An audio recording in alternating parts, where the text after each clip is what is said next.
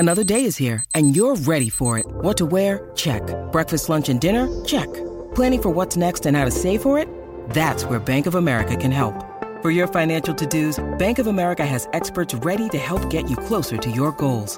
Get started at one of our local financial centers or 24/7 in our mobile banking app.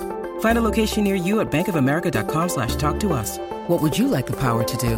Mobile banking requires downloading the app and is only available for select devices. Message and data rates may apply. Bank of America N.A., member FDIC. Sorry about the noise. My neighbour's sanding his deck. My motto? Don't work on your deck. Play on it. Life's good with a Trex deck. Low maintenance with a 25-year residential warranty. Trex, the world's #1 decking brand. Harrison Agents. To buy, sell or rent in Tasmania, search Harrison Agents today. On 1629 SEN Hobart, Jack and Paney with Jack Revolt and Tim Payne. Good Friday morning and welcome to another big edition of Jack and Paney with me, Jack Revolt, and the Australian Test captain, Tim Payne, thanks to our friends at Harrison Agents, Tasmania's real estate experts. Paney, how are you, mate? Very well. Good morning, Jack. Good to be back for another week. Big week. Looking forward to some grand final chat. Yeah, a bit of grand final chat, bit of reflections. We, of course, had Ben Brown on the show last week, on the Friday before the grand final, which was good of him to come on. And I think I tipped Did you say he'd kick 3? 4, I said. 4. No, So it was 4, was it? Oh, let me down. Credit there. No. He missed a couple too, didn't he? Yes, I know. I would have kicked them. But no, 3 for big Ben Brown. And then obviously some amazing scenes post the grand final and some amazing scenes during the grand final as well, where the Bulldogs looked like they were going to take away a victory. But, of course, I reckon nearly the most dominant piece of AFL football, or quarter and a half of AFL football, saw the Melbourne Football Club run out convincing winners in the end and break that 57-year premiership drought. Yes, it was. The second half was a whitewash, wasn't it? Let's be completely honest. It was like, was it the Port who got absolutely belted in that grand final? 119 points, I think Port got beaten by. It was very, very similar to that. And I can't help but feel a little bit responsible for it, because I was starting to text. Well, halfway through the second quarter when Bont spun onto his left foot and kicked that goal around his shoulder, I thought, this is game over. And I was texting him, how good's Bont? And then the game just gone. Yeah, gone. It happened pretty quickly as well. It was just sort of like, I think it sort of crept up on people a little bit, that all of a sudden, I think three-quarter time was coming around, and it still wasn't a massive margin, but just got to the point where it was out of reach, and the D's were clearly the best team all year and have taken away a great victory. Payne, you were pretty interested, though, in the celebrations post the grand final? Yes, I was, and I know you're a bit of a veteran of it these days, Jack, with the 3 you've got, so I wanted you to take us a little bit inside to the feelings, that moment in a grand final, firstly when you know you've won it and you're all out on the ground, and I'm sure you're starting to chat to the opposition a little bit, so from that moment to up getting your medal, to the minute where you all go up and raise the cup together, we can start with that, and then we'll build into the next few days and how that unplayed. I mean, it would have been slightly different for Melbourne being over in Perth, although it did look a lot like some Richmond celebrations from them, to be honest, but we'll get to that. So take us through that first moment when you're on the ground and you know you're about to win a premiership. Yeah, so 2017, didn't really know until the last 2 minutes, just for the fact that we hadn't been there, and there was obviously a big hoodoo that you always start counting the minutes, and you're like, but finally took the time to look at the clock and see that 28 minutes had gone. So that was when I'd known that we'd won that one, 2019. Even at three-quarter time, we were 10 goals up, and you were still like, they've just got to kick a goal every sort of 2.5 minutes, 3 minutes. But I think early on in that one, we knew it was over that one there. So that was very enjoyable. And then the last one obviously came down to the last 2 minutes when I jagged that one from the boundary right in front of Ben Fagan was actually watching. Was he? He was second row back yelling at me and didn't hear him, but kicked that one from about 40 on the boundary and then sort of carried on a little bit. And we knew that it was over then. So a bit of finger pointing action there and. But it's a great feeling. There is no better feeling on a football field than you've got it won, and you start to just have fun and really enjoy it. And usually you play better football when you're enjoying it in that last bit as well. So do you get stuck into the opposition, or do you let them go, or are you more worried about yourselves at that point? Nah. Or does it depend on who it is and what's been said? Well, I haven't had too many run-ins in grannies where we've been down and then there's something said to me. So it's sort of, don't dish out too much, but you save it for when you play them the next time, or they might get a bit lippy and whatnot. But no, I haven't had too many run-ins there on grand finals, but just got a few things saved in the memory bank. I had a massive run-in with Nathan Jones once, and then we ended up doing Fox Footy on Saturday together before the game as well. So, but it's funny. You generally find football clubs, everyone's pretty similar when you roll around, and they're all Absolutely. the same. So no better feeling, Painey, than the last few minutes when you know you've got it won. What about, obviously you're on social media, have you been watching the Demons celebrations, and was there, I've heard a few Richmond supporters say there's a bit of deja vu about this. I feel like I've seen it before. I wasn't surprised. I was surprised that Fisher didn't crop up out of there. I thought he might have read his head, but a few things caught my eye. Alex Neil Bullen, he played a fantastic grand final. He went the American style champagne ski goggles setup. That's very, very confident, and I mean, it's what's for me to talk after teeing up the Killers, as we found out last week, pretty early on into the week, if I was going to win, that we were going to get up. I was going to get up on stage, but he's run the ski goggles there, so he was expecting to win. That's NBA though, isn't it? That's a bit of NBA. Just American sports in general. I think the baseball like as well. Yep. See the photo of Angus Brayshaw just lighting up a big Cuban in the middle That's of the Michael ground. Jordan. Seen it before? I've just Australian sport, never seen someone light up a big Cuban cigar. That was quite enjoyable. He looked like he celebrated well from what I saw. Angus Brayshaw, he's gone up in my books from what I saw of him over the weekend. Yeah, when we're looking to actually try and get Christian Petrarca on the show next week, because he's involved with the young Tasmanian man and something happening there in the future. So we've put out a line to Christian, and we're hoping to have him on next week's show. Well, the D's have arrived back in Melbourne, Painey. They have landed back here in Victoria, and I don't know why they've come back, to be honest, because it's pretty miserable over here in Victoria at the moment. But Max Gawn spoke to the media at the airport yesterday. Our team name is the name of the city. This is the city we're from, and I'm excited to be back, even though I can't see anybody. I feel like everyone knows now the Cup's home. It would have been pretty special to do this all in Melbourne, and you can sit there and go, oh, what a shame we didn't get to do it in Melbourne. I can go, let's just do it in 2022. Pretty confident there, Max, but interesting that he's come back to Melbourne and unfortunately can't see anyone, but no doubt the Melbourne Football Club will have a big gala day for the supporters, the members and the families to all go down and celebrate their hoodoo that they've broken after 57 years. Painey, this is the question you always ask post a grand final, is where do you see the two teams that played in? Obviously a big loss, and can be very deflating for a football club to be smacked like that. And you think maybe Giants 2019 got beaten by 81 points against the Tigers and sort of took the wind out of their sails. Do you think they'll both stay up the top end there? I think they've got the players too. There's no doubt. We'll ask Maxi. They'll be playing in the grand final again. The Melbourne will be hard to beat. There's no doubt about that. The Bulldogs, I think you raise an interesting point, because you look at the Giants, dropped away a little bit. You looked at the Adelaide Crows after a pretty deflating loss, dropped away a lot, albeit with a camp in the middle. But I think when you're on the biggest stage in any sport, and the anticipation and the excitement about the potential of winning that and doing something special, and then to get so close and to get absolutely wiped off the field, it can take a really strong group and some really strong leadership to bring your group back. And I think in Beveridge and Bontempelli, they've probably got that, but the proof will probably be in the pudding next year. But there's no doubt the quality of player I think the Bulldogs have got as well, so I'd expect both of them will be playing late in September next year.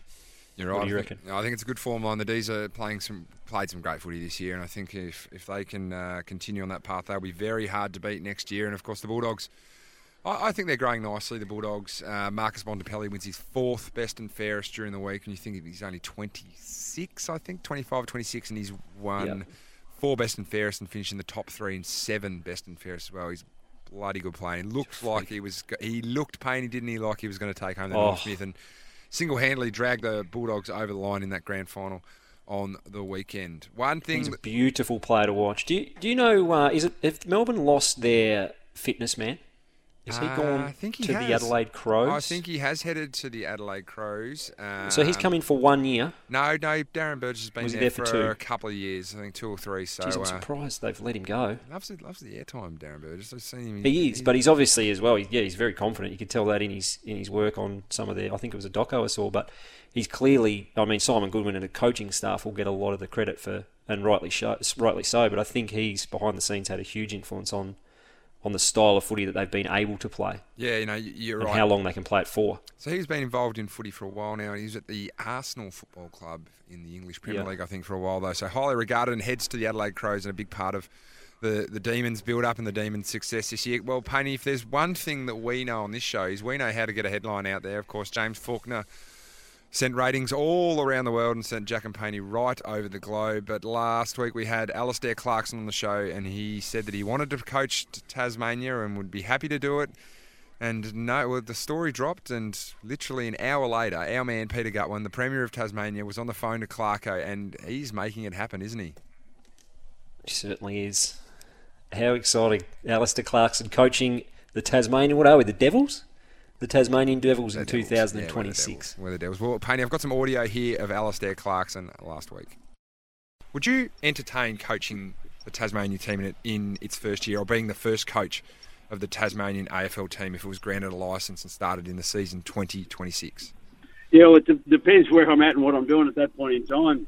But yeah, without a doubt, But also there's some other guys out there like Bolts and Fags. Both would be great candidates. If it's a Tassie guy that you want to coach the club, then you've got two rippers there. Both those guys I can see in really, really strong roles for the Tassie side, either in coaching or in football administration, setting up the club. But because it is 6 years away, who knows what we're all going to be doing at that point in time. But certainly from this far out, if I was unemployed like I am now, I'll be putting my hand up big time to get involved in such an exciting venture. I think it's a no-brainer for the AFL competition, and it's a no-brainer for Tassie to roll their sleeves up and get behind it.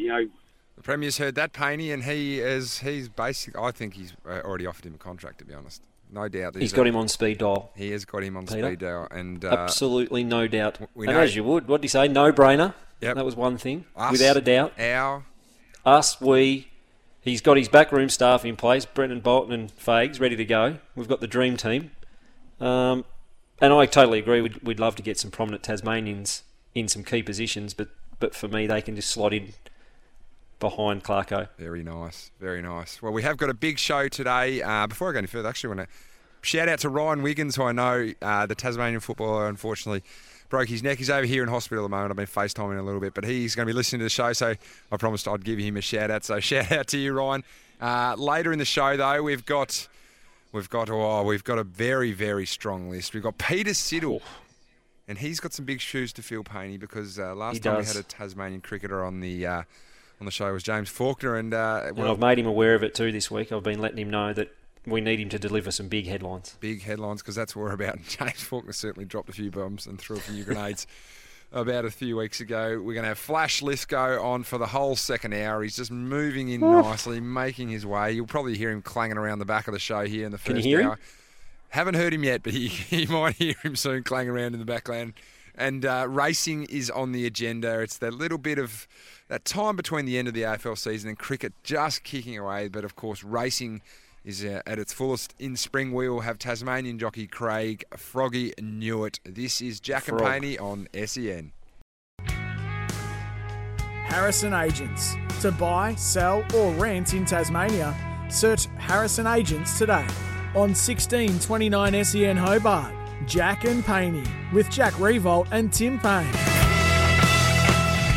Welcome back to Jack and Paney on SEN Hobart and right across the country on the SEN app. It's Trade Week.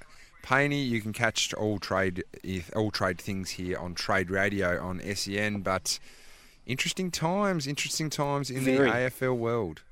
Very interesting times. Love Trade Week. It's actually one of the times, Jack, I actually like to turn the radio on and have a bit of a listen. And I'll tell you what, coming up later in our show today, we've got the resident AFL football Nostradamus. He's going to take us through everything we need to know about Trade Week in our man David Flash Lithgow. I said nothing. Oh, my God. Mate, how he hasn't got a list management spot in an AFL club is beyond me. But anyway, we'll make use of him in the second hour. And by the end of the show, he may do. But I think we have a little bit of a discussion about it, Jack. And obviously it looks like this year the trade period is going to be a little bit quieter than it has been in the past. Can you explain to us a little bit about why that will be the case? I think at the moment most clubs are pretty tight on their salary cap. You look at Jordan Dawson, who's going to leave Sydney. there really isn't like clubs that have got and clubs that are in contention that have got, say, $600,000 to $800,000 to go and splurge on a player to get them to come to a football club, because there's so much. There's no surety about what the salary cap's going to look like going forward of this as well. Clubs are a bit hesitant to. Is that beyond this year? Beyond this year. When's the next MOU?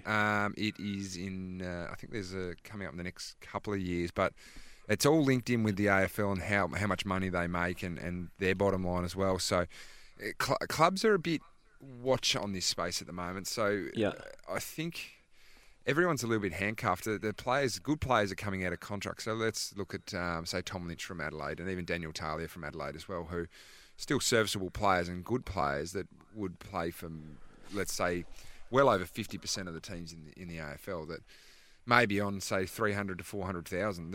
They're not going to get that sort of money. They're going to have to go and play on 1 year deals or 2 year deals or find alternative ways to get involved or get paid, which, look at Tom Lynch, who's possibly going to coach at North Melbourne, that the avenues that those sort of players have been paid that sort of money, just there is no avenues there. That's why we see a lot of players that have been retired as well. And probably Basher Hooley, look at him, wanted to go another year around, but unfortunately just due to the fact that the salary cap's so tight, is that players that are between the age of 28 to whatever, old 35, whatever it is, they're the ones that are being cut out probably maybe 1 year or even 2 years, 3 years before they actually probably their expiry date or their retire date is truly going to come around. So a lot of clubs will find themselves tight. But, I mean, if positive things happen, we could see over the next 2 years some big contracts be offered to get players away from clubs. So there really isn't too many big headlines. I mean, Lachie Neale came up and that was squashed pretty quickly. Luke Parker got done at Sydney. Then we're sort of looking at maybe some young stars. Dawson I've mentioned already, and Shearer, who's probably not a household name, could become a star, is going to want to go to Carlton. So interesting times, Paney. It's some hard work for some of the list managers. Maybe though it's time for them to earn some money. There's bargains Jack. to be had though. If you've got the money, there is. Well, Talia mentions one. Surely, Yep. Clubs are going to be trying to pick him up and entice him to their clubs now. Yes, no. So there is certainly bargains to be had for very shrewd list managers. Absolutely. Now, your insights. Can you give us an idea around how many discussions that would be going on between football clubs, players and player managers now that we obviously have no idea about? There's obviously the big headlines that come up occasionally, but phones would be ringing hot behind the scenes, wouldn't they? Clubs aren't afraid to ask about anyone, Paney. There's if you've got something that someone else wants, they will ask for it. And I mean, anyway, let's look at this has been out in the public, but the Chera trade to Carlton, but Melbourne have sort of been poking around there, and people are talking about Luke Jackson, who's fantastic in the grand final and terrific, a very valuable asset. What you'd have to give up to go back, you'd never think Melbourne would give up a player of Luke Jackson's ability and what he has ahead of him in his future, but sides will ask for anyone. If they see value in their own pick and their player, then they will ask for what they want back. So no doubt there's plenty of conversations. I don't know how many get past that first answering and then there's a no straight back, but certainly nobody's off limits, I don't think. How many of those questions, and I don't know, I could be completely off the mark here, but have you ever been brought in as a senior player and asked? Is that something that AFL clubs do? Do they ask your opinion if they're looking to trade or trade for someone? I've been asked, asked probably when the last sort of 4 or 5 years what I thought of a player we're acquiring or even looking into. So you do have as older players, you probably have a bit more of a say. Ultimately, that comes down to the coach and the list manager, and they decide whether it fits. But senior players certainly have some sort of say in targets that players would like to get as well.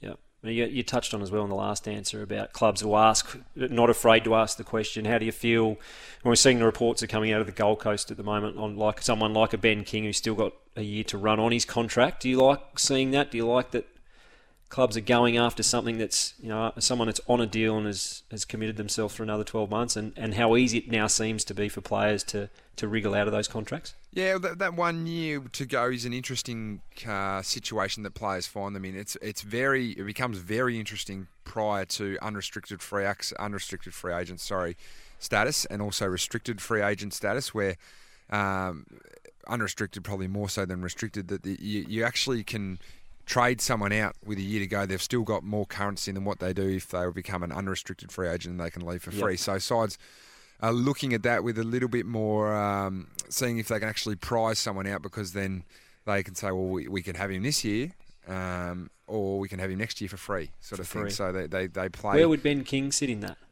No, he's certainly going to be. I don't think he would be a restricted free agent at all. Yeah. He would have to be traded for you. He would have to be, because he's so young. I think it'd only be the end of his 4th year next year, and certainly a very, very, very good talent. But the people are talking about him going to St Kilda. I think him and his brother are both St Kilda fans, and obviously Max is a St Kilda player. But gosh, wouldn't it be handy having them both playing at your football club? And there's, I suppose, there's some nostalgia about playing with your brother and playing for the team you grew up for. But I'm not against it. I think we're all adults, and these players have paid a lot of money to play AFL football, and they're going to be paid a lot more going forward as well. But it gives us good fodder to talk about, and crystal ball as well, and gets fans excited about the possibility of good players coming to their football club.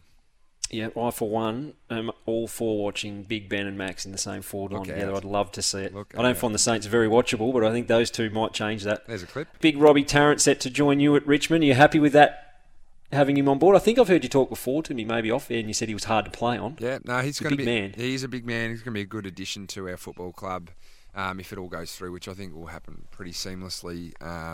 The unrestricted free agency period starts today, I think, actually. So we'll see some deals rolling in, no doubt, over the weekend, and players looking to move. We think Mabior Choi will probably go to the Gold Coast Suns as an unrestricted free agent as well. So interesting times, but a big. You rang him up and tried to talk him out of it? No, I think he's got a bigger deal up there, and he's also being paid well up there too. So good luck to Mabior up there. But no, Robbie Tarrant's going to be a great addition to the Richmond Football Club. Big, strong key back. He's obviously had a few health issues over the last 12 months, which are behind him now. And I found him difficult to play on. He belted me one day, absolute ripper. He clocked me over the head when I went and took a mark. And I wasn't too rapt about that. Is that the blueprint? I might have had a few words back to him about that one, so I'll have to smooth the waters early on with him. But no, hopefully with him coming in to fill the Asprey void that when he goes out, obviously being retired at the end of this year, he'll be big shoes to fill, and obviously strengthen up our backline as well. Yeah, absolutely. And big addition for the Tigers. But speaking of big additions, no. Probably the biggest so far this week is undoubtedly what the Bombers have done. Alex Rance to Essendon as development coach, albeit. But I just want to cast your mind forward a little bit. Michael Hurley doesn't quite get back in time. We've got another injury at the Bombers. COVID's finished. It's dream time at the G. You walk out, stand in the goal square, and Alex Rance comes out and puts his arm across you. Yeah. What are the chances? I'll kick 7. What are the chances? I'll kick 7 on an intra-club in 3/4 on the I'll be absolutely licking my lips if he comes out. Interesting. It cropped up out of nowhere, really, the big Tross man. He's decided to go to Essendon. Obviously, very good friends with Ben Rutten. Very, very good friends. Obviously, Truck Rutten coached Richmond in 2017 and in the back line. And him and Rancy had a great relationship. So he's joined Essendon as a development coach, which I honestly did not see coming. So best of luck to him. What are the chances? How, as an Essendon supporter, Painey? Oh, mate. Would you? Are you already thinking that this is a small stepping stone into Alex Rance playing for... He played in our VFL team last year. Come down, Alex. See if you like the play. See if you like the boys. Mate, he's good friends with the coach, as you said. He's gone back and said, you know what, Truck? Great bunch of lads. Enjoyed my time. If anything pops up next year, if you can just sneak me into the club, we'll take that. And then we'll try and let's rookie me during the year. And when we play against Richmond, I'll stand on Jack and I'll run off him with dash. He won't be able to chase me, and I'll set the Bombers up for a huge victory on Dream Team. I can't wait. I'll put this to you. I actually think that, a lot of people haven't thought of this, is that the Tigers may have planted a mole here. Absolutely planted a mole here. We may have sent Alex Rance in undercover as a development coach. Yep. The mid-season draft rolls around.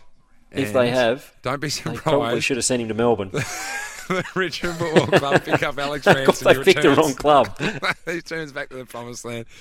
We're set for a big show today. We have got a lot of guests. We're very excited. But before we do that, let's get some news headlines. Well, Paney, I don't know whether you caught this little snippet from the AFL Grand Final. It was obviously run and won by Melbourne and all the celebrations there. But a photo cropped up on AFL Instagram that got a couple of young Victorians in trouble. So allegedly, Paney, these boys have slipped in via the Northern Territory. They've gone up there and allegedly they've fabricated some driver's licences and they've slid their way into Perth and allegedly have lied to the authorities. They could be facing, not saying that they will, but they could be facing up to 50 grand in fines and 12 months in the slammer. Yeah, it's a hefty price to pay, isn't it? Well, it is, but they've been 57 years, Jack, and it's funny what people will do to watch their footy team win. What I do find staggering when I did read it, and you've just touched on it, you said a couple of young Victorians, that we're talking about a 49-year-old and a 39-year-old. I was actually expecting it to be like a 21-year-old and a 22-year-old. Yep. So they've obviously been starved of success, Jack, and I mean, in a way, fair play to them, well done, but yeah, probably not the done thing in these times. So, that's for sure. They're going to pay the price. The Dons haven't won a final for nearly 6,000 days, I think it is, Paney. No. And haven't won a premiership since 2000. It's 20 or 21 years. Would you do 12 months in the slammer for the Dons to win a premiership? Would you be that sort of loyal supporter? The 50 large would be easy for you to roll up the 50 large. No, Jack, that's where you're wrong. I think most people who know me well would probably say I'll do the 12 months before I give up the 50 grand, to be honest. What do you reckon, Flash? Definitely. Yeah. I'm not giving up 50 grand to go and watch anyone play, Jack, to be honest with you. I'd be... It'd be interesting. Sitting at home and watching it on telly. I'm going to put that out on our social media. What would you do? Would you do 12 months for your side to win a premiership? That's basically not what these boys have done. They've been over there. They're doing 12 months for going over and watching their side win a premiership. So would you do 12 months to go and watch your team win a premiership? This is Jack and Paney here. Up next, though, we've got the Banana Man on. Peter Siddle is going to join us. This is Jack and Paney on SEN. Harrison Agents. To buy, sell or rent in Tasmania, search Harrison Agents today on 1629 SEN Hobart. Jack and Paney with Jack Revolt and Tim Payne. Welcome back to Jack and Paney. Thanks to Harrison Agents. Selling your home, contact Harrison Agents today. Well, we are very, very lucky. Paney's delved into his little black book again, and he's got us a great guest today. Before I introduce this man, I'm going to put it on him because the last Tasmanian cricketer we had on the show, he absolutely dropped a few grenades and sent us around the world. Viral. So, Peter Siddle, you have got big, big shoes to fill here, mate. So, you're going to have to tell us your deepest and darkest secrets. Sitzy, welcome to the show, no mate. How are you? Boys.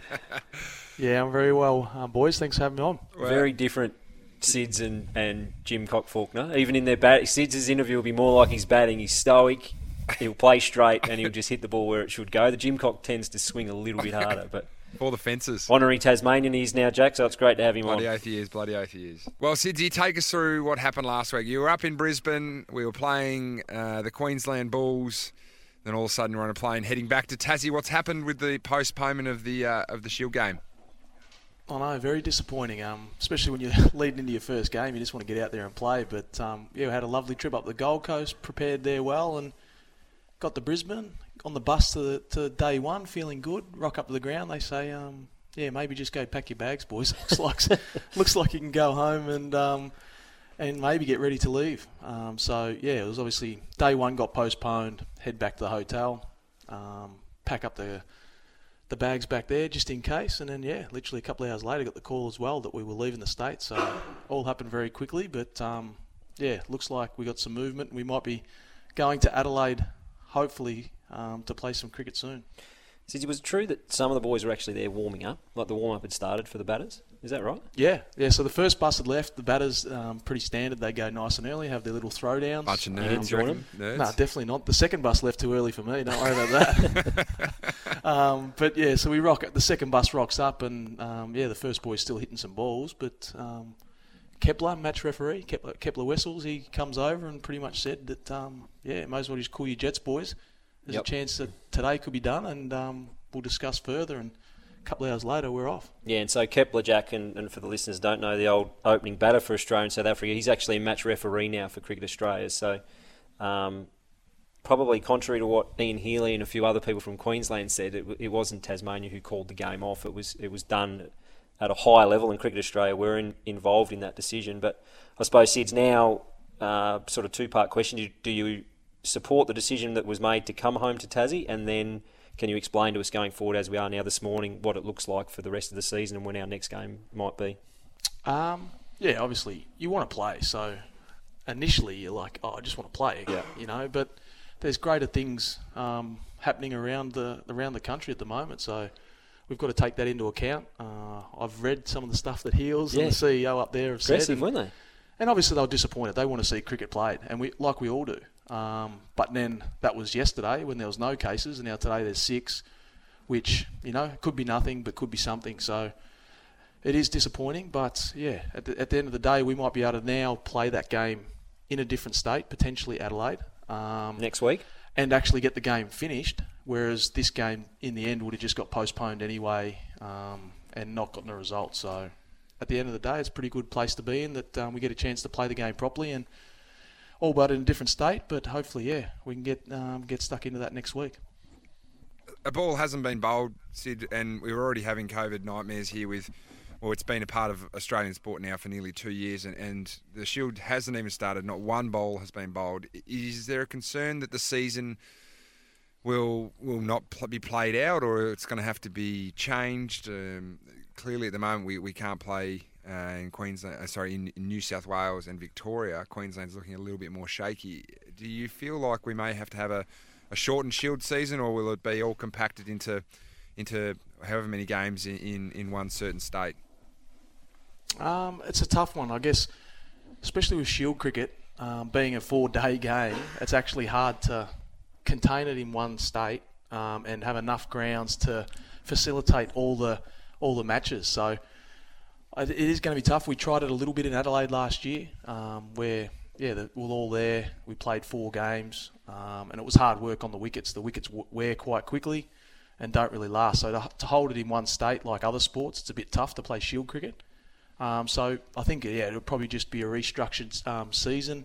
Fixtures will have to sort of be adapted as we go, and similar to this little hiccup, that hopefully, we can just, like I said, we can play it again next week in Adelaide. But I think by putting out a full schedule, it's probably going to be impossible. But like last year, we ended up playing 8 Shield games.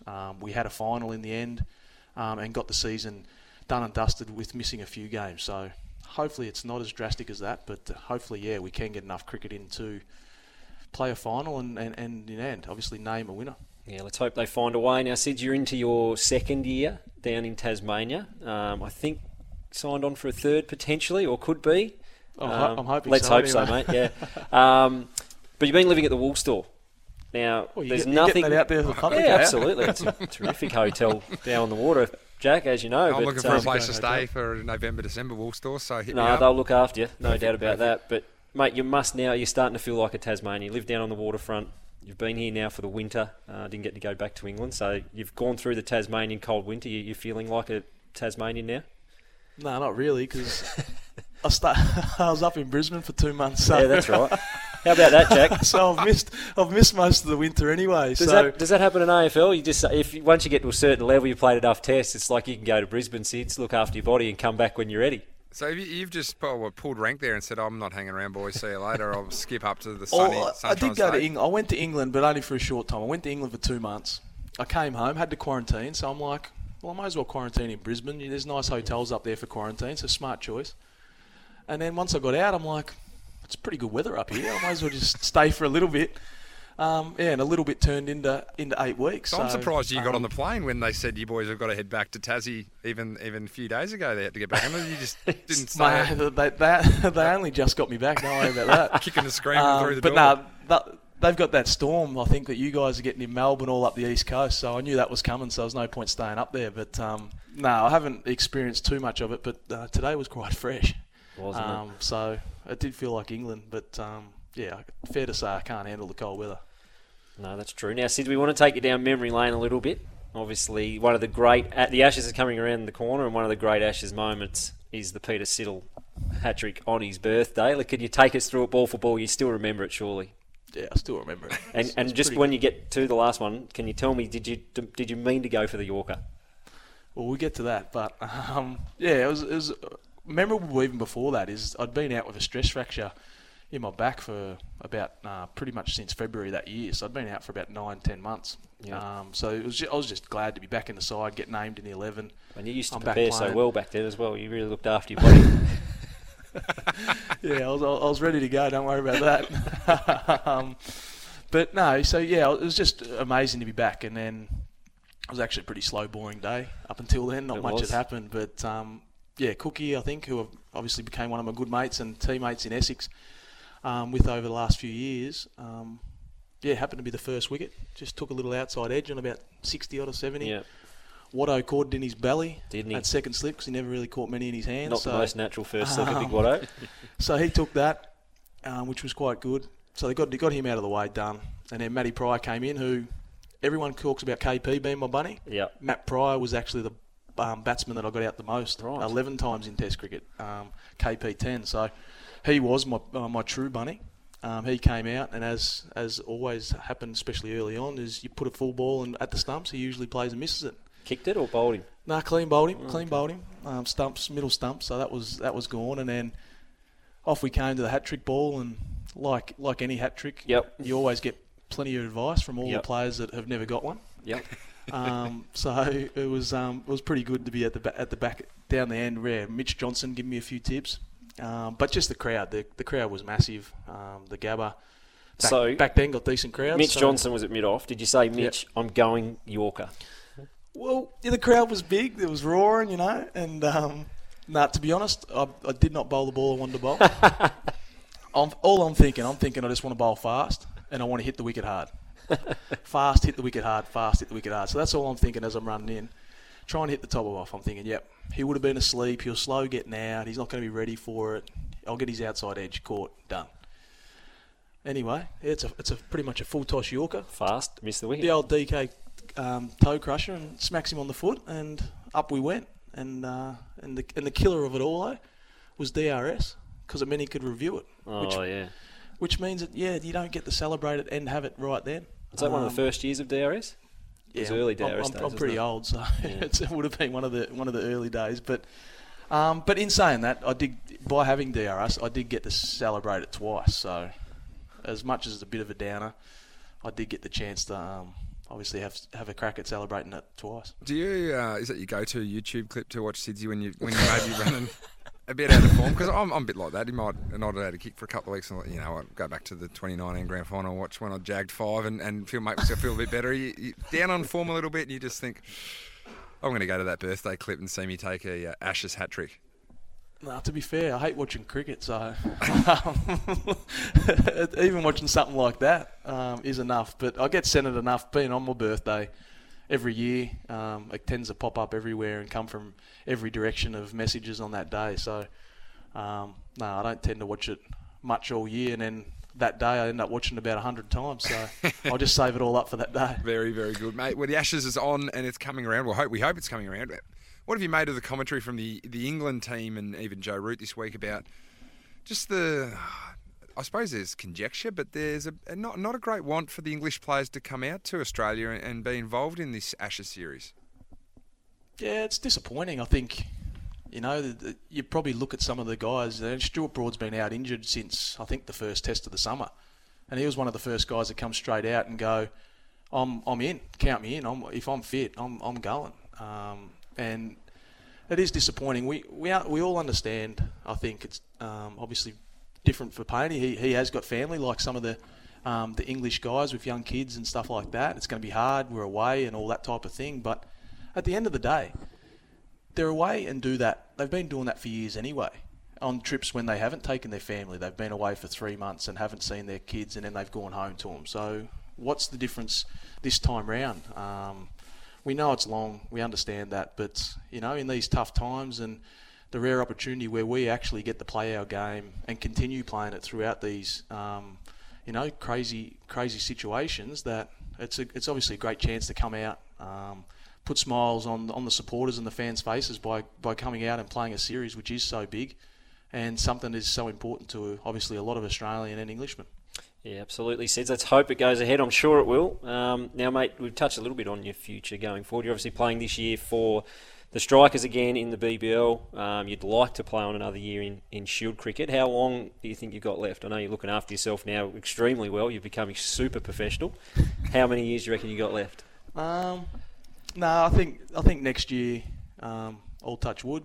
I hear back from Tassie and they sign that and they hand that deal over, and I'll play again next year. But it looks like I'll try and play again next year, and then that'll be me done in Australia, especially first class cricket. Yeah.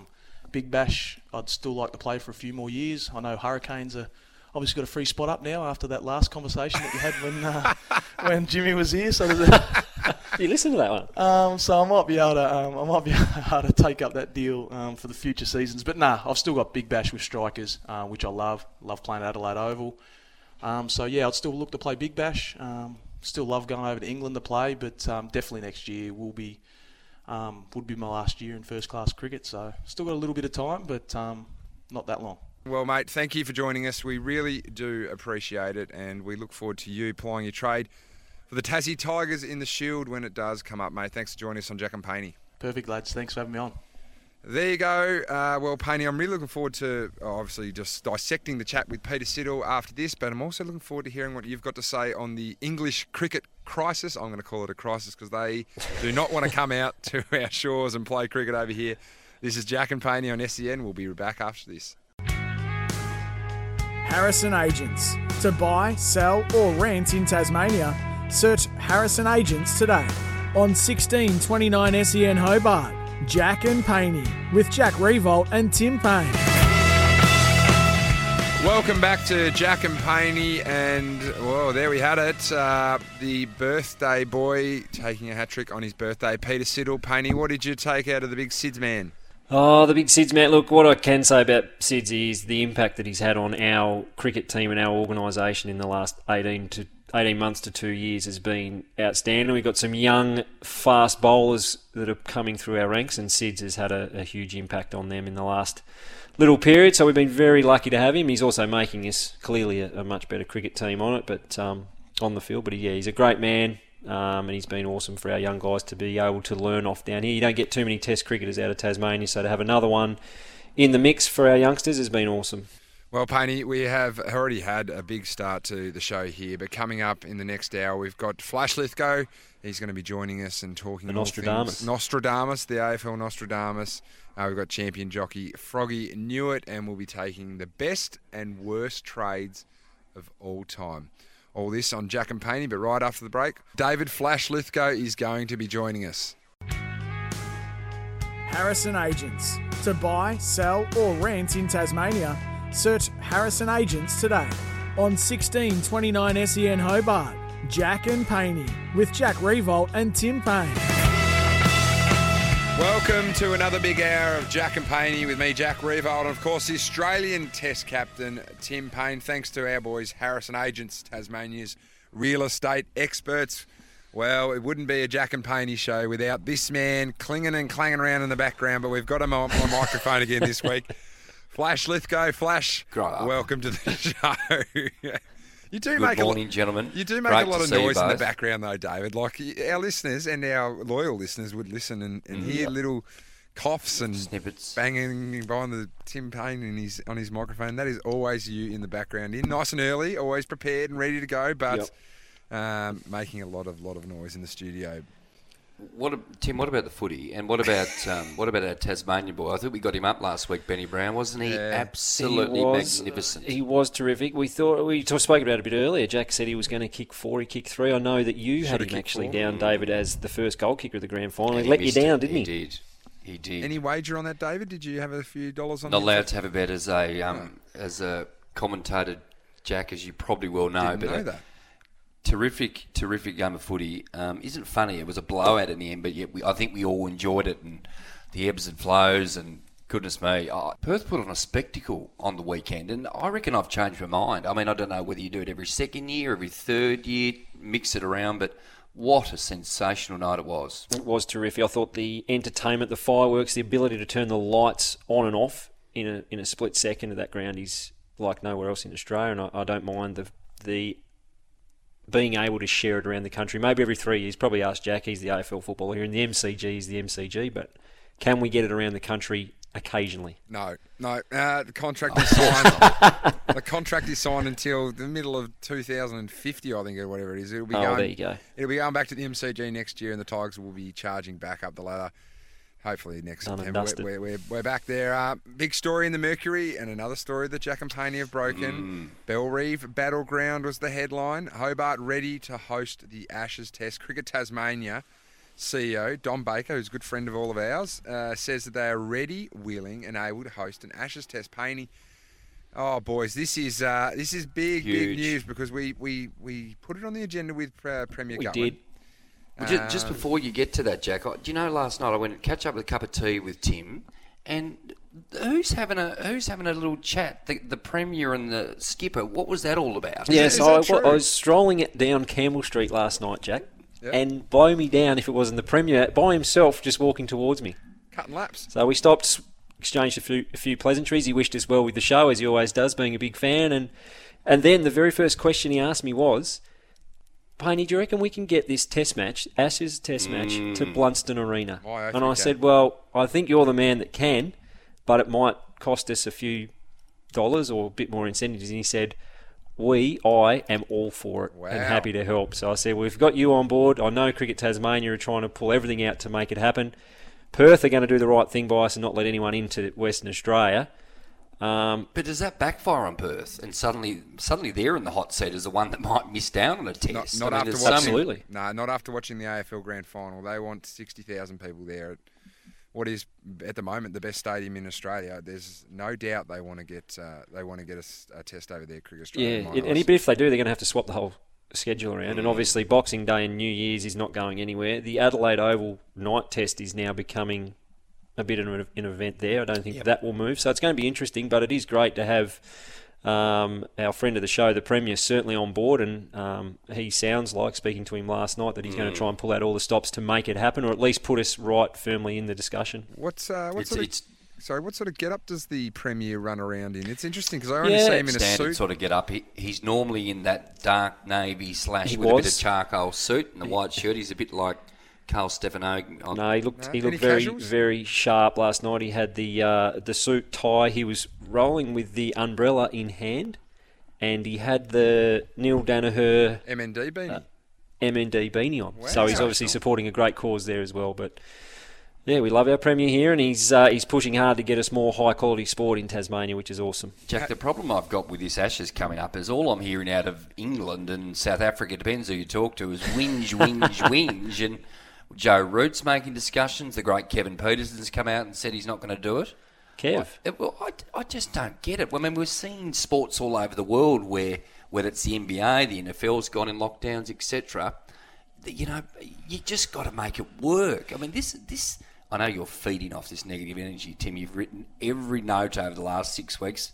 Jack, I promise you, he hasn't missed a thing. Anything that comes out from one of these English players, he's all over it. Well, it's interesting, Flash, you do talk about Joe Root because we have got some audio here and it'd be interesting to see what Paney has to say after this. It's so hard to make a definite decision until you know, but that's why it's so important that we get all of the information. As mentioned, I'd be desperate to be a part of an Ashes series. Always am. It's that one series as an England player that you want to be involved in, and that'll never change.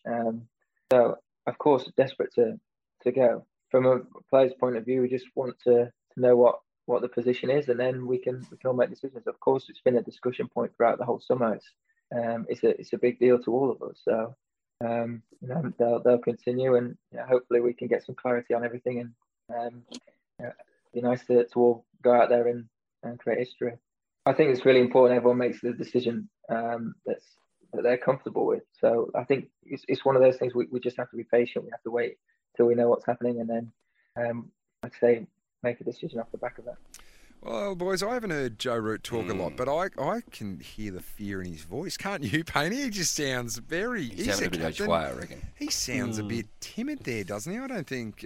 I'd say nearly non-committal. He just... Thoughts, Tim? Surely. Well, the Ashes are going ahead. The first test on December 8, and whether Joe's here or not, to be honest with you. So Look, we've spoken about it so much. We know what's going to be coming. He's the captain, Paney. He is the captain I of know. the English cricket team.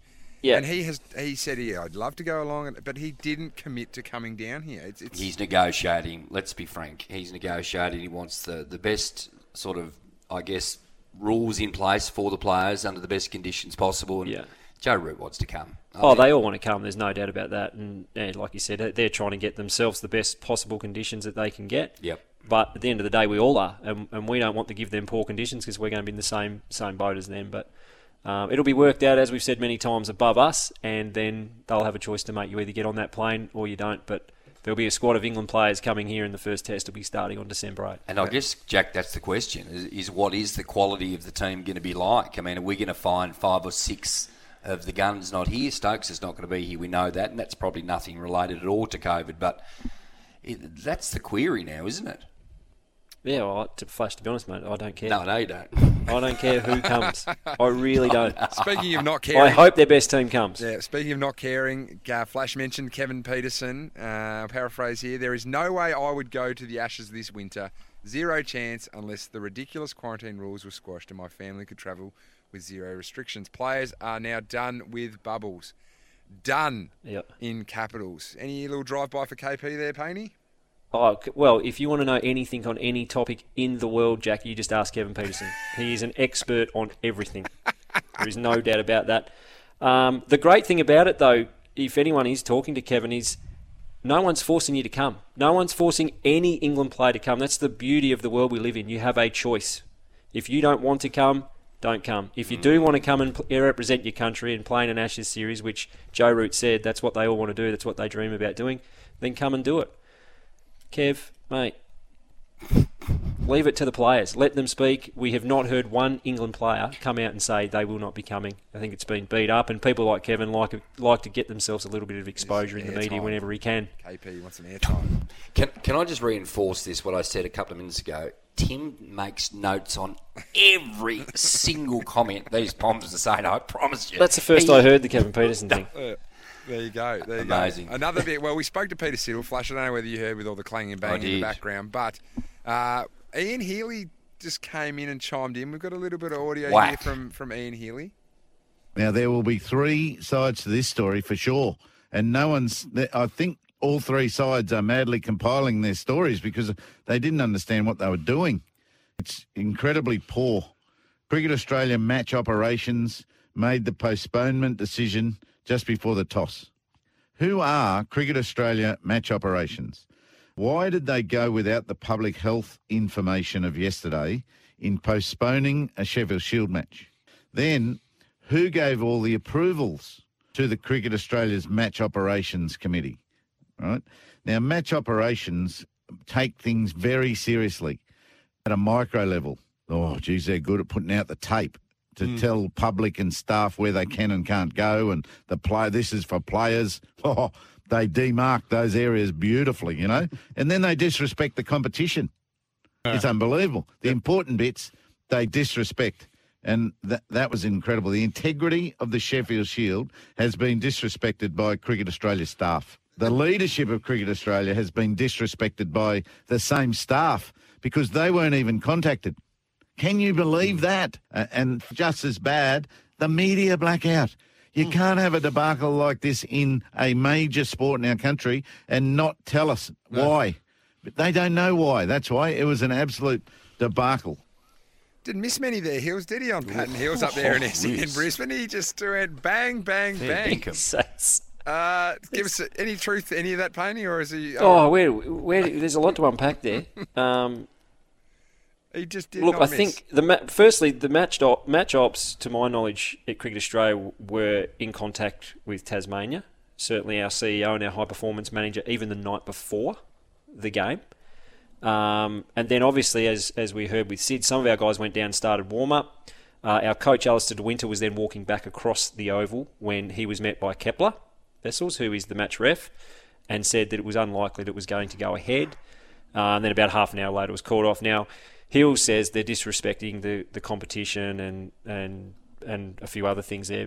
What actually happened was round 2 of the Sheffield Shield for Tasmania is in Western Australia, and we know how strict they are with their lockdown. So the original plan was that Tassie would fly home, but if the cases didn't grow, they would fly back and play the one day against Queensland on Sunday and then the Shield game on Tuesday. Cases grew, so that game now has been moved to Adelaide to play this Tuesday. And now that Tasmania haven't been in those hotspots in Brisbane, they can now continue on to round 2 in Perth, which is important. So what would have happened had they have stayed there? We would have played one day, the game would have been called off, Tasmania would have had to have flown home then, and then would not have been able to play in round 2 either. So at the end of the day, Cricket Tasmania and the match ops people at Cricket Australia, mainly a guy called Peter Roach, have made the best decision. It's worked out well. It certainly hasn't disrespected the competition. It's actually helped the competition get the next 2 rounds in, which they wouldn't have done had Tasmania have stayed in Queensland. So there's a little bit more to unpack to it, and there were certainly more people that were involved. Hills is obviously a little bit fired up, as some of us wicketkeepers can do. Yeah, he's an angry bunch of wicketkeepers. Flash, do you think this will... We spoke about the English players. Does seeing this happen on basically the drop of a hat with 1 or 2 cases cropping up in a big cricketing state, Queensland, does it ask the question, what are we going to get when we get there? Because the goalposts are shifting constantly, aren't they?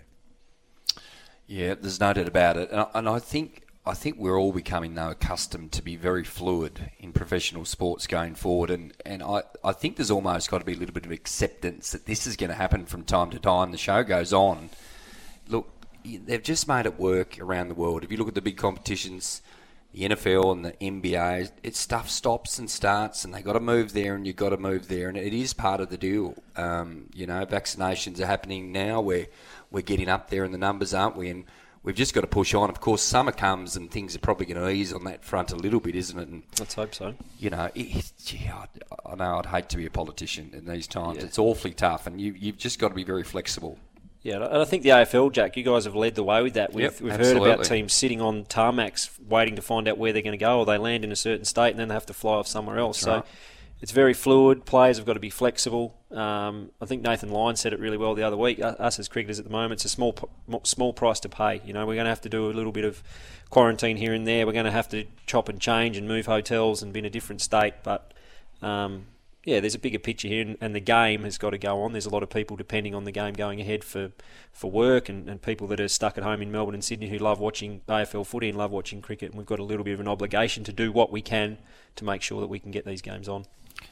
Tim, let's talk about you. How are you going? What's your update? How's your neck? Looking good over I'm the going zone. well. Going very well. Yeah, going better than I thought I would at this stage. I'm walking about an hour a day at the moment. I'm doing a few step-ups. I've started some very light leg stuff. Probably being held back a little bit. Any sort of neck action to... Yeah, no, I've got the head nodding going beautifully at the moment. So I can look down, I can look to the side. I'm just not allowed to look up. But, I'm feeling so much better than I was the first week and then the second week. I'm looking to start running next week and then hopefully into some cricket not long after that. So it's okay if I put a group text out to Alex Carey and Josh Inglis and all those guys that are chasing you, just leave it another summer or 2, boys. We'll get back to you. Yep, at the moment. Well, you always want them ready to go because you never know, do you? But, I'll be fine. I'll be playing some games for Tasmania before the Ashes starts. There we go. Terrific. On track. Flash, good luck chasing up those phone numbers as well, because no doubt they'll block you straight away. Boys, up next, though, we are going to talk best and worst AFL trades. We've got the AFL Nostradamus in. When you need mealtime inspiration, it's worth shopping Kroger, where you'll find over 30,000 mouth-watering choices that excite your inner foodie. And no matter what tasty choice you make, you'll enjoy our everyday low prices, plus extra ways to save, like digital coupons worth over $600 each week. You can also save up to $1 off per gallon at the pump with fuel points. More savings and more inspiring flavors make shopping Kroger worth it every time. Kroger, fresh for everyone. Fuel restrictions apply. Big hour, and we're going to be talking the worst and best trades of all time. This is Jack and Paney on SEN. Harrison Agents. To buy, sell or rent in Tasmania, search Harrison Agents today. On 1629 SEN Hobart, Jack and Paney with Jack Revolt and Tim Payne. Welcome back to Jack and Paney. Thanks to Harrison Agents, Tasmania's real estate experts. Flash Lithgow is on with us. Got his own opener there. Always, I love hearing that Flash. It's a great opener. What a tune! It's a nice tune. So happy I thought of that one. You seen Kanye, Jack, live? No, I haven't seen Kanye live.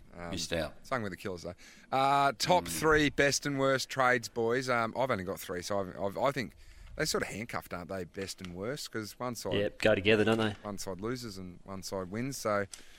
Do you want to start us off, Nostradamus? You want to have a go? Oh, we should leave him to last. Okay, because he could roll through 15. Old Nostradamus. Yeah. I could. Do you know what I reckon the best one was? And obviously it'll be a Sydney one. They've had a few, but Reece Shaw, Premiership player, second in best and fairest the year before in 2011 for pick 94, 5, whatever it was. That was an unbelievable. Where's that sit? Number 3.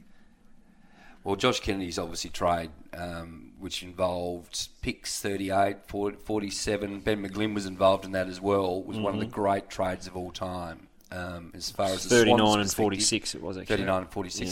Sam Grimley was the player that's selected by Hawthorn there. Played 3 games. Did he win a league goal kicking in the VFL maybe? He might have won a, what do they call that? Frosty Miller? Is that the Frosty Miller in the That's VFL? That's him, Frosty Miller. Flash, can you surprise everyone that listens to our show and come up with a trade that's not Sydney Swans related? We might as well keep the Sydney theme going. Oh, my God. Well, look, it's obviously dear to my heart, but tell me a better win-win than this year's one with Tom Hickey and Aliir. Absolutely smashing win for both clubs. Yeah. Tom Hickey, I reckon the Swans win 3 or 4 more games than they did the year before based on having a ruckman competing. No one saw that coming. I couldn't believe when Tom Hickey went to the Swans. I thought, what are you doing? Yeah. Well, how wrong I was. And Aliir was sensational, wasn't he? So Aliir, that's how you do it. All Australian centre half back. I don't know whether it's win-win, but Paney, your 3. Have you got 3 Sydney. I'll stay away from the Swans. I'm going to go, what about Wayne Carey for pick number 2 and pick number 18? To Adelaide Crows, and pick number 2 ended up being Daniel Wells. Don't know who pick number 18 was. I didn't get that. Didn't look that far. I also like, this is a stinker, Trent Crode. Oh, no.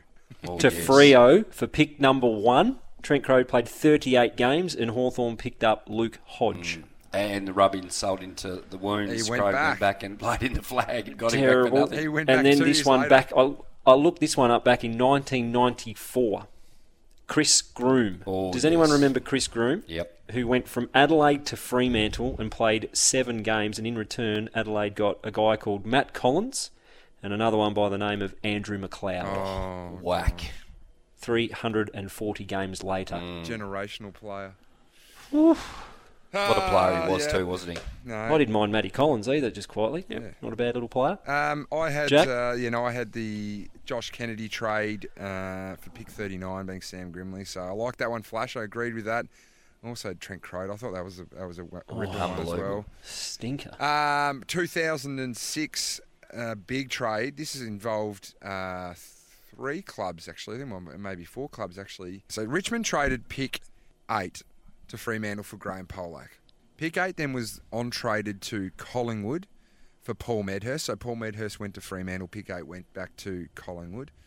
Collingwood then picked Ben Reid with pick 8. Pick 10 was already their pick, which was Nathan Brown. And then Richmond ended up with pick 13, and they picked up me. So pretty good little trade period there for that one there, boys. I had no idea where that was going. The number 1 trade in my books. You want to talk about self-indulgence? I'm swamped by it with these 2 blokes. That's win-win. You're lucky this isn't a TV show, Flash, because you were drinking out of a kid's drink bottle, and it's a Sydney members drink bottle. So we'll put a photo of that up on our socials. Flash.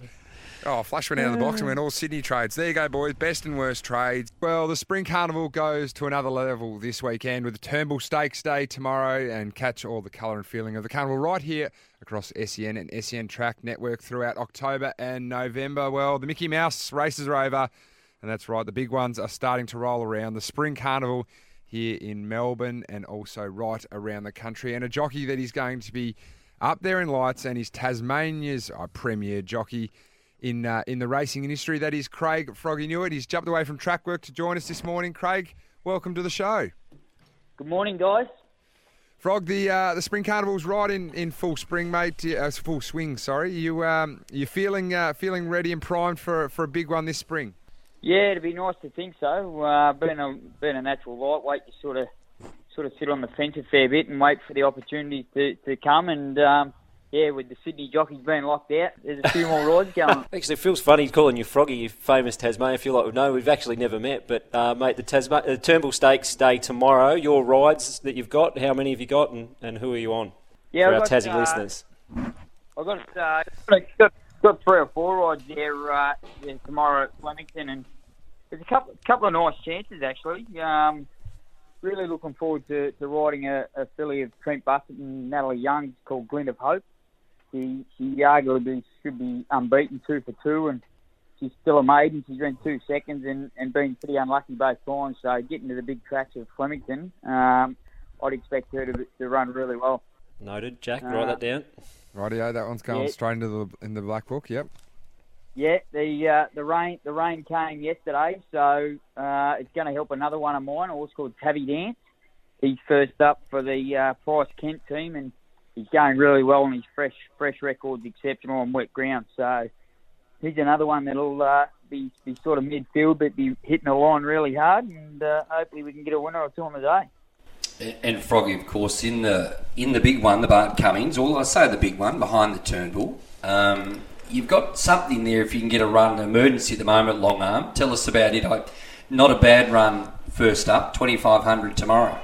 Yeah, he's managed to squeeze in already. There's a couple of scratching, so he's in the field, and he's a horse that in a lesser race should have went very close to winning first up. He was held up and only got his legs stretching late when he got out probably the last 50 yards. So he'll take good benefit from that. He jumps sharply in distance, but he's only a little horse, but he's a typical European horse. It's sort of naturally fit, stays very well. Rain-affected track will be no issue, so he'll be crossing it.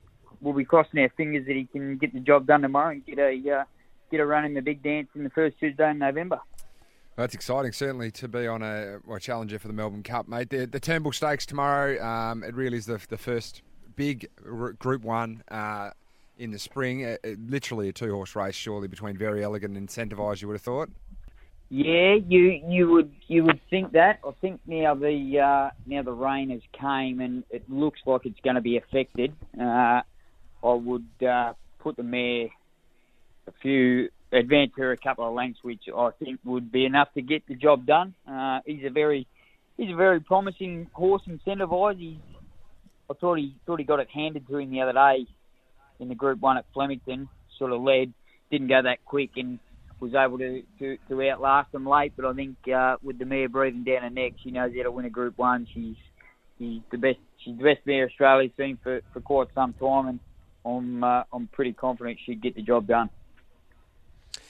Now, Craig, I'm going to call you Craig, but can you tell us, mate, why do they call you Froggy, and I suppose where did it come from, and how long have they called you Froggy?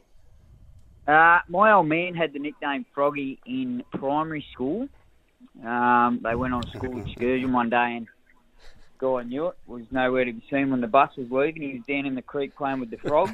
So that's where he got it from originally. And I sort of, because he was a jockey back in the day, and everywhere he went, I was the little guy hanging out of his back pocket. So I was originally the tadpole of the team, and then when I progressed to race riding, we became a frog, and it's stuck ever since. But it's something that I quite enjoy because it's a bit of a reminder of the old man, and something that's not many people call me Craig these days unless I'm in trouble. Froggy, tell me about the journey the last couple of years. If somebody who's watched you as close as I have, and my mates will be laughing now because probably apart from your old man, God bless him when he was around, I'm probably the bloke that's watched you the closest. True story. It's been 5 years, mate, since Extreme Choice for Mick Price in the Moir Stakes was your last Group 1. And watching since then, you've had a change with your life, your 4 kids, you've been back to Tassie, you've had a relationship breakdown. Like some of us have had before, one of those things very tough. For you, it's been a real juggle, hasn't it, to stay at the top and get back to the top. What's kept you going?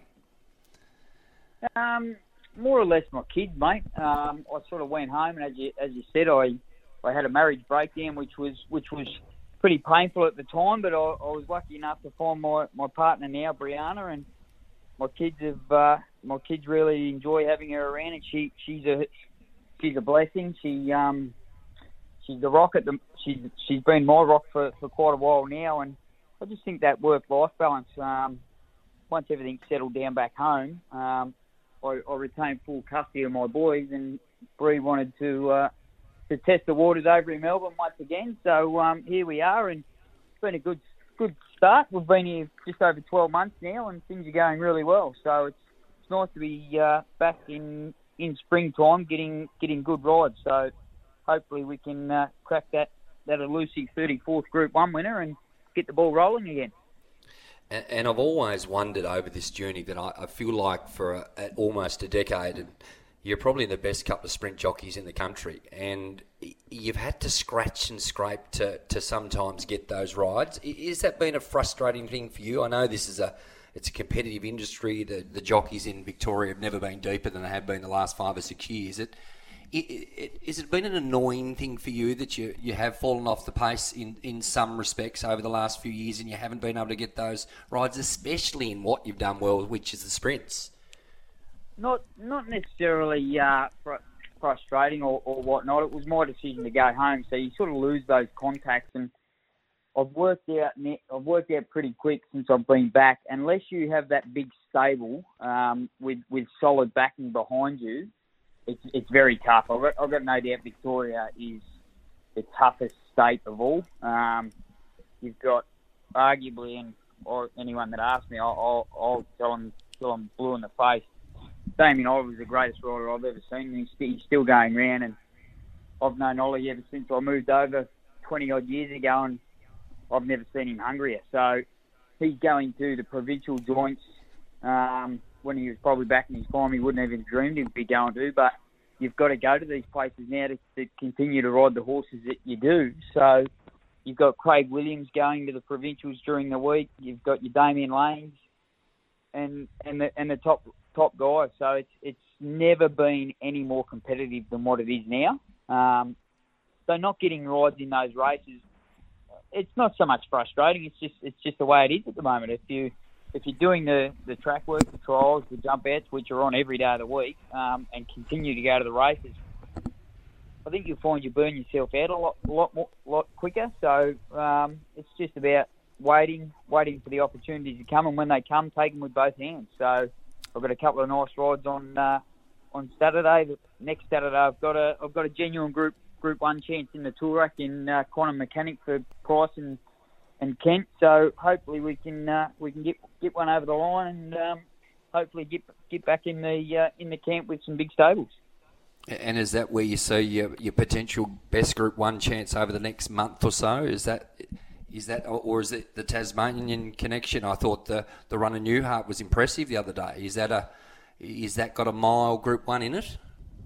Well, I think he's going to run in the. If he had a sort of one or been very close to him the other day, he may have even went to the Toorak, but I think they're going to hold him back and run him in a 1400 metre, same sort of race he was in the other day on the same day. So it looks a good race for him, and then you never know if he comes out and wins that. There's always the mile races throughout the carnival. But like I said at the start of the show, being a natural lightweight, there's always going to be opportunities because now the door's shut on quite a few riders. But there's a couple of horses on Saturday that I'm keeping a close eye on because I've got my finger right on the pulse to be able to ride them in the Caulfield Melbourne Cup if they perform. And I think either one of them is going to be a great ride and go around probably one of the favourites in them. So you just got to keep the form rolling and keep riding winners, and hopefully the opportunities will keep coming.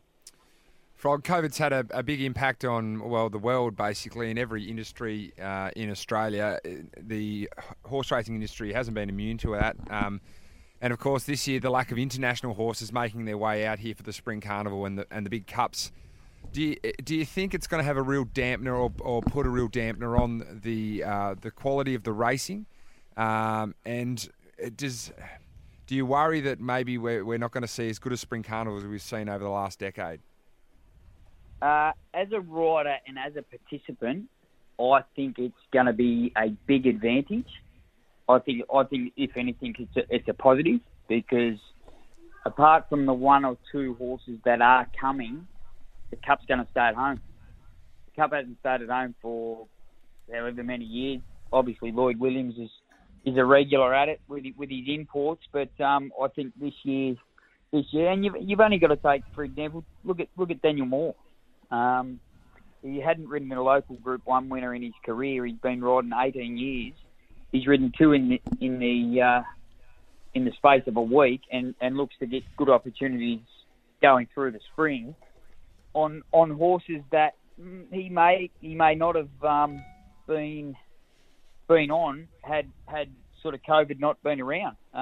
So I think it's a bonus. I think for people that have got local horses heading towards those races, like for example the little horse I'm riding in the Bart Cummings, win, lose or draw in the Bart Cummings, he may still even sneak into the Melbourne Cup field because it's going to be not as strong with the international runners coming. So I think it's a good thing. Froggy, just to sidetrack the fallout from the Airbnb party for other jockeys. Has there been stronger restrictions put on you guys as a result? And I suppose that's probably both at home and at the track. I know we've been told not to do it. Fair enough too. It's probably good advice. It's just one of those things. Obviously, it was a little bit unexpected, but for arguably probably 3 of the top 5 leading riders in Victoria to be stood down from it, and my opinion is the penalties are fair too. Like in all honesty, like the racing could have been shut down, simple as that, and everyone doesn't get a feed. So I think I've spent my fair share of time in the sin bin. So if you do the crime, you do the time. Exactly right. Can we just reflect briefly on your last 20 years? And you've had so many tremendous rides. Miss Andretti, of course. Pompo Ruler looked home halfway down the straight into Cox Plate. Roman Arch at 80-1. Never forget that. In the Australian Cup, Jack, I had 15 each way from memory. The Newmarkets, the Moy Classics, the TJ Smiths, etc. You've won 7 or 8 Devonport Cups and 1,000 Lottie Cups and Hobart Cups. Is there one you can sit back and you really reflect on? And was it the Group 1 with Miss Andretti in Europe? Tell us about your favourite one or two. It's quite funny. My most memorable win of I think I've ridden over 2,000 winners now. Was I think it was back then. I think it was about an $8,000 maiden at Deloraine. It was the only winner I ever rode for my old man when he took out his trainer's license. Only ever managed to ride one winner for him, so that stands out for me as good as anything. But Group 1s, I would have to say Lankan Rupee's Manikato win. When I think there was 8 horses across the line with probably a short half head separating 8 of them. I rode him like I'd stole him, just come out of the gates, put the handlebars down, and he was sustained speed from start to finish. And I doubt at the time there would have been a horse, let alone in Australia, in the world, that would have sustained the speed he did and hold on. So it was a pretty special one. Well, Froggy, we wish you all the best for tomorrow, mate, and everything that comes after that in the Spring Carnival, and best of luck. No worries. Thanks for having me, guys. Go get him, Froggy. There you go, Craig Froggy Newitt, Tasmanian jockey, back over here in Victoria, and a big Spring Carnival awaits him. We'll be back with more next on Jack and Paney. Harrison Agents. To buy, sell or rent in Tasmania, search Harrison Agents today. On 1629 SEN Hobart, Jack and Paney with Jack Revolt and Tim Payne. Welcome back to Jack and Paney, of course, our number one real estate agent in Tasmania, appointed number one real estate agent in Tasmania. Flash Lithgow is with us. We're about to wrap up the show. Stumps have been called early, boys, and the rain interrupted first women's test, first women's test since 2019, Flash, I think. So the girls are up there on the Gold Coast. But wet up there, and unfortunately we'll have to resume early tomorrow. So bit of a disappointing start to that one though, Flash. Yeah, 1 for 132. They finished up last night. India, they've got a good batting lineup. Just terrific for the ladies to get some real Test cricket. I've talked to Kristen Beams about this many times, and purists in the women's game as well would just love to have played 4 or 5 day cricket and haven't had the opportunity. And hopefully going forward, they do get more of it because, look, I think Test cricket in the men's game's never been at a better place in a sense. And why 4 day cricket, that's 5 day cricket, that's what the girls want as well, and let's hope more of it happens. Yeah, absolutely. And what I really like about it is they've gone the pink ball test. Fantastic. I think the night test match can be something and it looked good on TV, the girls can do all the time. I think it fits really well. So looking forward to seeing some of that tomorrow. No complaining. New coach at Clarence, Jack, of course. We talked about Jeremy Webberley. He's taking the job with the Devils, of course, and Peter Ryan, he's an ex I was going to say Geelong, he's an ex-Glenorchy person. So he's the new coach there, so that's interesting. They were in a good spot, Clarence, by the end of the year, weren't they, playing their best footy? So he's got a good list to walk into. Yeah, he has. I think Jeremy Webberley's, we've touched on a few times, he's left them in a really good space. And yeah, Peter Ryan will take over the role. He's been at Clarence before as an assistant when he did finish at Glenorchy, so he's back at the club. He's been there before and he knows the landscape, so I'm sure he'll be excited about the list he's taking over. Flash, you'll be excited about the NRL Grand Final that's coming up, mate. That's right on your hit list. I think I'm a bit. We're all Storm fans, aren't we? Yes. Really down here. So I think after losing last week, I'm not. No. Who do you back for? Queensland. Queensland. I only watched State of Origin, Flash. Jack, can I tell you something here in private? I think Tim's broader knowledge of some sports is absolutely shocking. I'm just here to tell you. And there's dear, oh dear. Queensland. Queenslander. Yeah, no, very good. Stop it. They might not even get it going with the COVID situation. They might not. No, so that's it's in big trouble. That's a big watch, that one. This is a little one that's just snuck through the radar. Flash, can you run me through the WBBL situation at the moment? Because I've got a few ears on the ground down there that reckon that we might have 2 teams already in the state. I believe that could be the case, and maybe somewhere from the 2 big states, perhaps New South Wales and Victoria. I know there's some media personnel already down here. There's some people from Cricket Australia that are quarantining, etc. So look, it's going to be terrific for that 4-6 weeks down here to have all the cricket all around the state, of course, not in Burnie. I know we touched on that last week. That's a bit of a shame they couldn't get a game or 2, but it's going to be terrific. Look, the standard, I can't harp on enough. It just gets 5-10% better every year, and with the imports the teams have now, it's going to be a terrific time. But yeah, they're all getting down here, getting in early, quarantining. It's tough, I guess, too, when you're in the hotel for 2 weeks. You can't do much, can you? You certainly can't. Yep. You can't bowl and bat unless I guess you could get a little 2-piece out or a tennis ball, perhaps. But no, it's terrific. And it really is going to be good because it's that time of the year, Jack, as well, when there's not a lot of sport happening, is it? October's a funny one, isn't it? So, good opportunity to go watch some good cricket. Well, boys, another show, another one down. We saw Flash for the last hour there, so thanks for joining us, Flash. That was good. Got me, Dave. Well, Paney, we only think we're going to have you for one more week, and then after that, the great man will be back steering the show. But that's it for this week, boys. We'll be back next Friday at 7 a.m. He keeps coming back. Kane Corns is up next, and he'll be taking your calls right here on SEN. This is Jack and Paney. Have a great weekend.